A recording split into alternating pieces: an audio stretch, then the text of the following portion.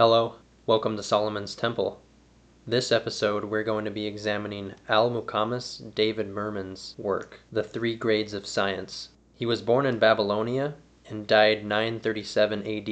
He is an author of the earliest Jewish philosophic work, the Book of Formation. He is also chiefly responsible for the development of the Kabbalah. Manuscripts of his work were lost for about 1,000 years and discovered in 1898 in the Tsarist library. The Kabbalah of Jewish mysticism is one of my more fascinating interests. He established three ascending categories of science: practical philosophy, theoretical philosophy, and knowledge of the Torah. Today, many people separate science and philosophy, but I believe that philosophy is a prerequisite for science, that science originally was called natural philosophy.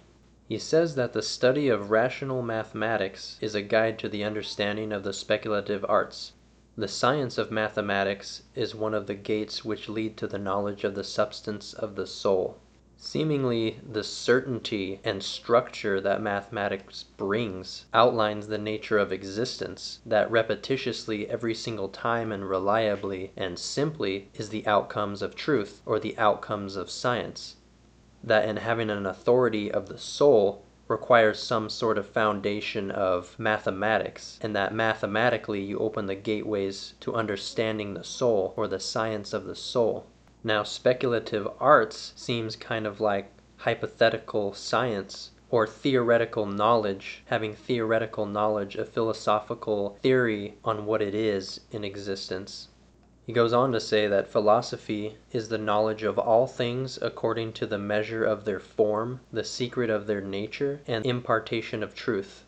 Measure of their form sounds like mathematics. The secret of their nature sounds like generating theoretical speculative knowledge in science. And the impartation of truth sounds like the knowledge of God that is handed down.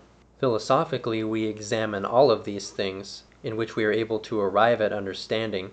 Mathematics must be the most reliable and root foundations for everything, that we generate our thoughts based off these formulas in existence. With the measure of the form, we then gain insight into secrets of their nature, that in hypothetically and in observing we generate theoretical knowledge. Science does not go beyond theoretical knowledge. It is as if science is the medium that we are interacting in order to get into this impartation of truth. That figuring out what God is, or what truth is, and where it imparts, and how, is what we are after. Now we are handed the things themselves. The impartation of truth, at least in his eyes, is the existence of the authority of God and the Torah.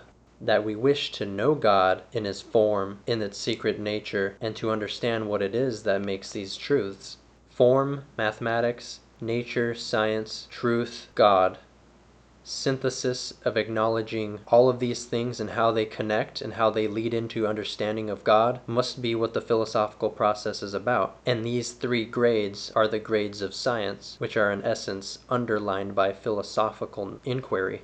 He says, no one acknowledges the existence of God, prophet, or law, can deny the authority of the Torah. Some deniers add or invent mysterious things for the purpose of self-aggrandizement. God benefited men for his own guidance, and does not meet the merits of man deserving God's protection prior. God neither benefits from obedience, nor receives injury from disobedience. It is that we are forever subject to God, and that is for us, as a gift imparted to us. Any changing in adding or subtracting is from a nature of con men, and to be supremely egotistical and self-aggrandizement will surely have itself fall. So we are subjected to not adhering, and we benefit from adhering. And that for God, it means nothing on its own, and that we live for God. I can't think of any instances where algebra does not balance itself out, or fail to balance itself out, or that the equation 2 plus 2 cannot equal 4. In that generating patterns and recurrences is the measure of things, insofar as they are consistent with itself. Math is always true. And whether this is simply a map of things in the physical world and not really the territory, the fact remains that the things that are structured always, and that they have consistency, and that can be observed always. further looking and observing and adding and adapting and stacking knowledge of these observables and projecting where they are going or where they are caused from is the essence of the theoretical knowledge involved with the practicalities we're seeing. What would God be other than the absolution of how things actually are, and that we try to know how things actually are with science, and that we continue to speculate, and that we generate from our roots the things which we find most consistent? The descriptions of our numbers, the descriptions of formula laid out and consistent, right along with our observations, trying to understand what it is we are going through. I'm thinking if we have such authority already and we're subjected to it, why question? Because we are questioning and we are inquiring and we are wondering why and how, and we are debasing a lot of the things we already know. Is it that our essential bodies and souls, whatever those may be, without knowing is already enough? And that we are already subjected to that which was made for us, or we are subjected to how we are, nothing added, nothing taken away.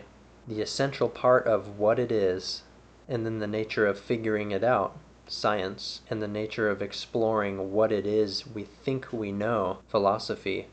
It seems as though modern men and women hold on to these absolutions and these laws, and that guidance is of the utmost importance to us. Seeing that falling away from the absolute essence of things is something that philosophy and science cannot ameliorate for us, and that is why, for him, the Torah is the third final and authoritative grade of science. It seems as though the merging of the artistic and creative side and the practical side of nature would then bring into absolution the final thing, that which is. And between all of this is absolution of that which is, the separation of that which is not to that which is, the guidance, the law, the final grade. Final thing I have to say is that we project all that we can in our existence and our understanding of it, and that we just have faith in what we're seeing. Thank you for joining Solomon's Temple this time. I'll see you next.